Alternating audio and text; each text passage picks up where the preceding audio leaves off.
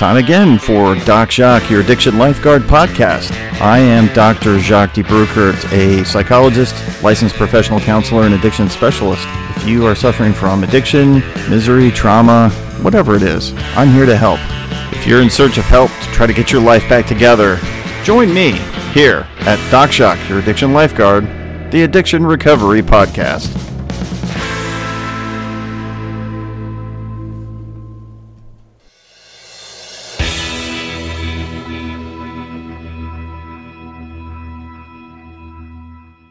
I wanted to be real clear about what this podcast is intended for. It is intended for entertainment and informational purposes, but not considered help. If you actually need real help and you're in need of help, please seek that out. If you're in dire need of help, you can go to your nearest emergency room, or you can check into a rehab center, or call a counselor like me and talk about your problems and work through them. But don't rely on a podcast to be that form of help. It's not. It's just a podcast. It's for entertainment and information only. So let's keep it in that light, all right? Have a good time, learn something, and then get the real help that you need from a professional.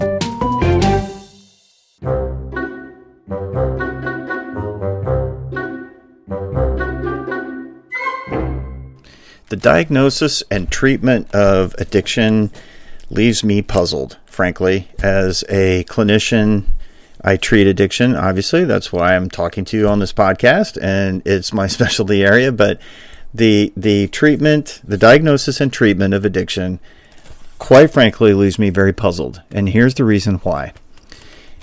There are many times when people will present in my office. They've come probably from a psychiatrist's office to my office for counseling to deal with their addiction, because I'm an addiction specialist. So one of my colleagues, a psychiatrist, perhaps I know them because I do know quite a few of them, they will send me a note saying, I've referred somebody to you for treatment. And then I'll send a note back saying, treatment for what? And they'll say they have addiction problems. And I say, okay. And I ask them in turn, what are you treating this patient for? And they will say, I'm treating this patient for generalized anxiety, depression. It could be OCD. I mean, any number of things. And the one thing that they don't state is that they're treating the patient for addiction. And I really find that quite interesting because what they're saying is that the patient that they're treating has some emotional dysregulation going on. They have some diagnostic criteria that's been met for these conditions, but they do not include substance use disorder as part of their treatment plan for the patient.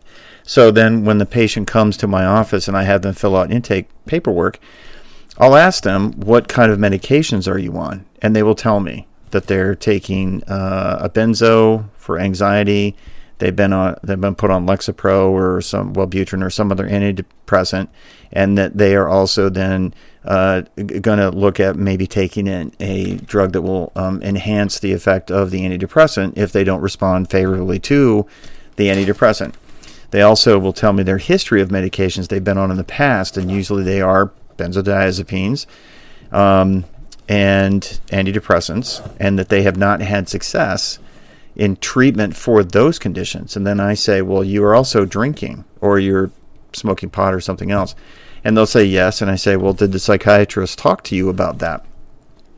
And they will say no. They talked to me about the fact that, they asked me what I was doing, and I mentioned that I had been drinking, and they told me I needed to stop. And that's where it ends. And so now I'm left with a psychiatrist who is treating a patient for everything except the thing that they're referring them to me for, which is substance use disorder. And therein lies the issue that I have with diagnosing a patient from a psychiatric standpoint versus a psychological standpoint. And I wanted to read to you from an article.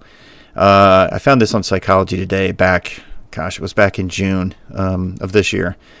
I'm going to read it. It's not going to read the whole thing, but just a section of it to give you an understanding of exactly the same thing I go through. So this was written June 28th, 2023. It's called A Psychiatric Diagnosis is Not a Disease. Doublethink Makes for Bad Treatment. And the author then proceeds to write, in my first week as a psychiatry faculty member at a university, an advanced psychiatry resident, I'll call her Dr. G, staffed a case with me. That's medical speak for discussing a patient with a teacher, and the teacher is the one writing this article. Dr. G gave me some demographic information and then began listing medications she was prescribing. Hold on, I said. What are we treating her for? The answer was anxiety. How do you understand her anxiety? Dr. G cocked her head to the side with a blank, non-comprehending look. I rephrased. What do you think is making your patient anxious? She cocked her head to the other side. What is causing her anxiety? She asked. Dr. G pondered, then brightened. She has generalized anxiety disorder. To which the teacher replied, generalized anxiety disorder is not the cause of anxiety, she explained. That is just the label we use to describe it. Another blank look. I tried a different tact. What do you think is going on psychologically? Psychologically? She responded. Yes, psychologically. I don't think it's psychological. I think it's biological. I responded with, okay, that's a start. Tell me what you think, why you think that. Well, Dr. G responded, her mother is anxious. This means your patient's anxiety is biological? Yes, Dr. G responded. It was my turn to cock my head. Let's try a thought experiment. Let's suppose your patient was adopted at birth and is not biologically related to the mother who raised her. Do you think an anxious mother who is continually communicating that the world is unsafe could make a child anxious? I never thought of it that way, Dr. G said. I suppressed a momentary urge to bang my head against the cinder block wall. Then I signed Dr. G's treatment plan and hoped I had planted at least a seed of curiosity. This is the problem with treatment that I run into with my colleagues.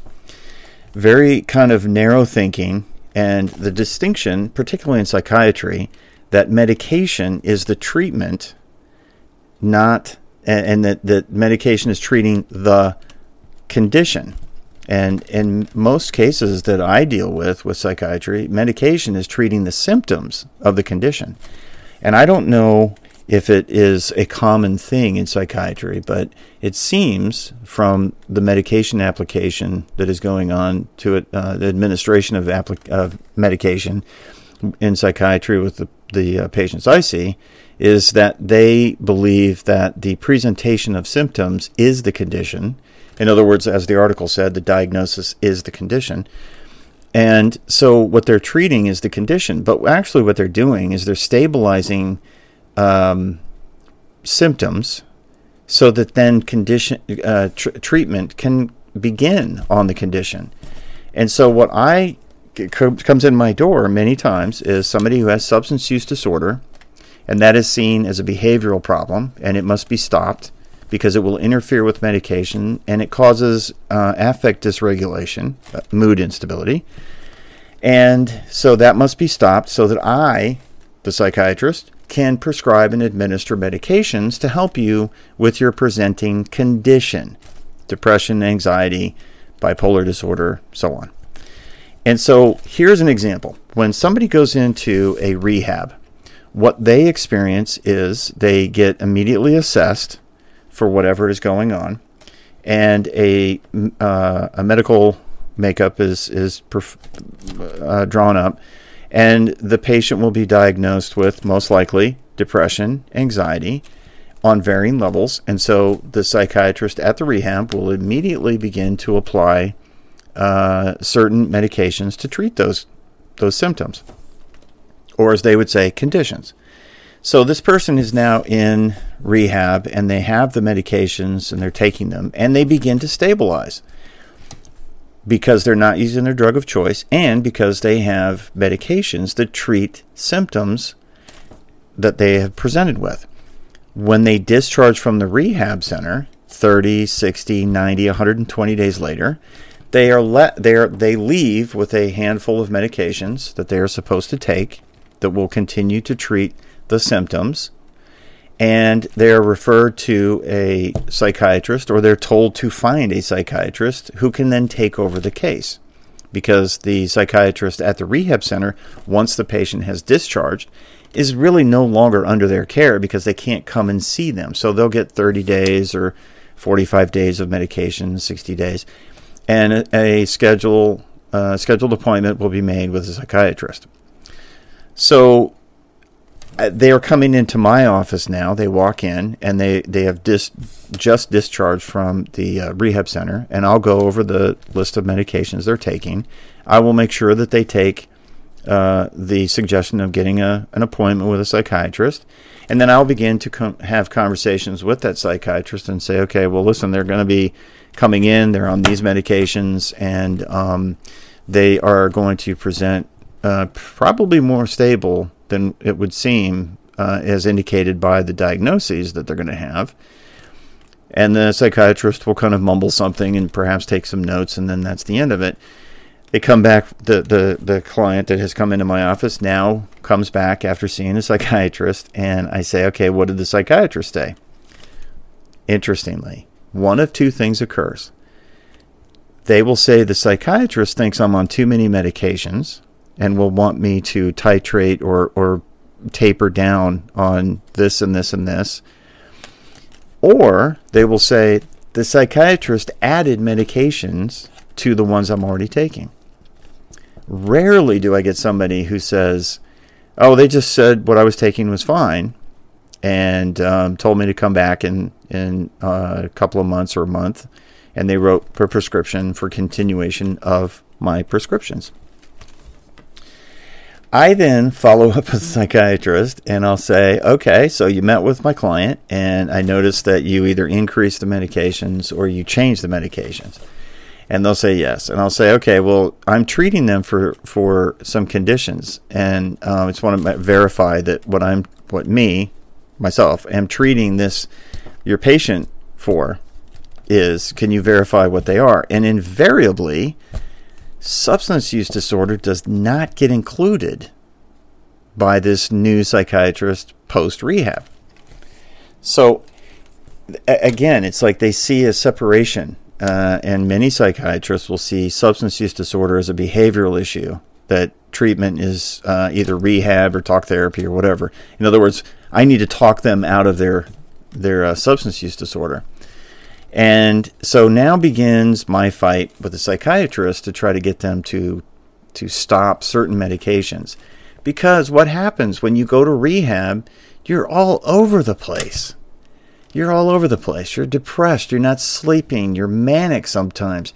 I can't, pre-rehab, who knows what's wrong with you? You don't even know. You're so whacked out from whatever chemicals are being shoved into your brain that you're ingesting that you have no idea who or what you are. And so you're acting like a crazy person with all kinds of symptoms. 6 months after rehab, you probably don't need a lot of those medications because you don't have those diagnoses anymore. I've had people come to me that were diagnosed with bipolar disorder, dissociative disorder, different things all stacked together. And I'm like, wow, you're taking Risperdal and Wellbutrin and Lamictal, and they got you on lithium, and they got all these things, and you're just so medicated, you're over-medicated. However, when you came into the rehab, those are the conditions you had. You met the diagnostic criteria for that condition, but now 6 months later, you don't have it. Well, it's time to, talk to your doctor about not taking that medication or getting off of it because you feel better now. And so that's where my discussions with my colleagues, the psychiatrists that are doling out the medications, begins, because I want to make sure that in the hour to 2 hours or 3 hours a week that I see your patient, doctor, and you see them once a month for 10 or 15 minutes, I've got a lot of valuable observational information I can give you about their presenting conditions. So when you are going to rehab, understand you're just out of your mind crazy, and they're going to medicate you to stabilize you so they can start to help you with your recovery. And then when you discharge, you're not really as crazy anymore. And that's not a clinical term, but you're not really as crazy anymore. And that crazy brain that you had with those medications may not need all those medications continuing on through the next, beyond a year or so. And so I look at the condition versus the diagnosis. What is the condition? What are the symptoms? What are the symptoms telling that the diagnosis should be? A diagnosis is not a disease. It is just a label. And so treatment when you are an addict really depends on your ability to understand that, what are we treating? Substance use disorder is usually, in my experience, 100% of the time, is based on is a coping mechanism for trauma. And the trauma most likely occurred in childhood, although it can occur later, but most likely occurred in childhood. And so what I'm doing as a therapist is I'm working on childhood trauma. And if you're using some substance to cope with that, I understand, because that did work and it perhaps is still working, but it's causing you to self-destruct. So what I'm doing is I'm treating trauma, and then the psychiatrist is treating the symptoms of other things. Not to say that there are people that are bipolar, or they suffer from mania or depression, or they've got some, psychosis or something. Yes, absolutely. But the depression, the anxiety are two conditions that every addict has. Just universally, they all have it. Everybody has it that has addiction. And once they start learning how to cope, once you start learning how to cope in a different way besides taking substances, and you're going through neurofeedback or EMDR or talk therapy or somatic body recovery, anything, and you start feeling less reactive, less anxious, less depressed, because you've got now new coping mechanisms and you're being properly treated for that trauma, the medications aren't going to be as necessary anymore, perhaps not necessary at all, because you've got different coping mechanisms and you're starting to heal. In addition, you also are probably eating better, you're sleeping better, you've gotten rid of bad relationships, you've started to change. So that's why it's important that you understand that a diagnosis is a label that we use, and we put an F code, an F31.0 or whatever the diagnostic code is. It's a label that helps us understand what we're treating. What are we treating? And as that article said, and that author said, what is the source of that condition? And that is a really important thing to keep in mind. And many, many people really struggle with the concept of, I'm depressed, and my question is always, what's causing you to be depressed? I accept your label of depression, but what's causing it? Or I feel anxious. Why do you feel anxious? What's causing you anxiety? And let's start working on that. And it's really kind of a difficult thing when somebody comes to my office for treatment for substance use disorder, and they have been going through this process through the system where they've just been told that depression is the condition, is the diagnosis, and that is it. And I have to get rid of that. And I start talking to them about their past, because I'm attachment disorder oriented and interpersonal neurobiology oriented. So I want to go through their history. I want to understand their childhood.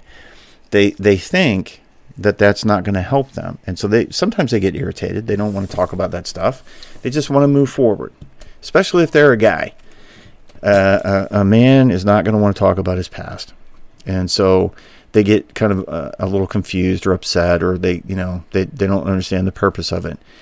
And I don't want to talk about it. I don't open old wounds. But really, for substance use disorder, If I take away your usage, and you got out of rehab, and I took away your usage of your drug of choice, and you're not allowed to pick up another drug to compensate for that.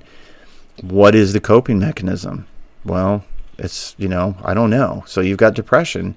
So the talk therapy and working through your trauma and healing from the trauma is the solution to the problem that you have, the problem, the condition, the source of all this pain.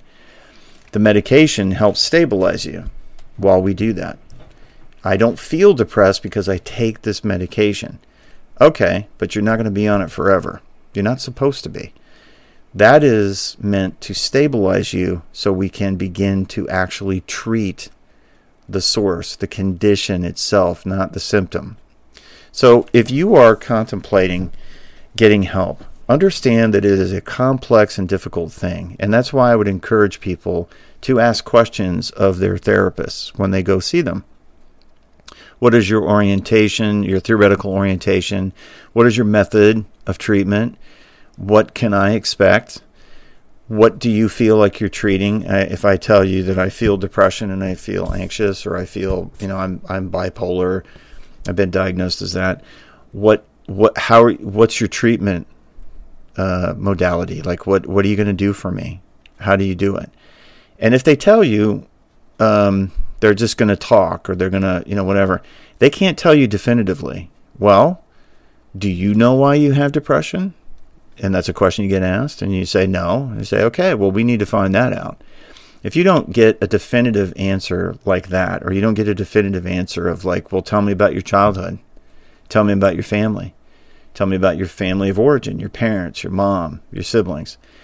And if you do have some really tragic kind of trauma stuff in your past, like you were molested, or you were your father died, or your parents were addicts themselves, something like that, and you don't get a therapist who kind of keys in on that and says, well, tell me more about that. Like, I need to understand that. Then you're probably talking to the wrong therapist, because you got to get to the source of the problem. And if you also have a therapist who doesn't show a keen interest and wants you to sign a release so they can talk to your psychiatrist, and hopefully it's a psychiatrist that's prescribing your psychiatric meds, not a family practice doctor or an OBGYN or something. It must, really needs to be a psychiatrist. You need your therapist to ask to please I need a signed release so I can talk to your psychiatrist about your medications and about what we're going to talk about. If your counselor that you're coming in to see doesn't demand that, you're seeing the wrong counselor.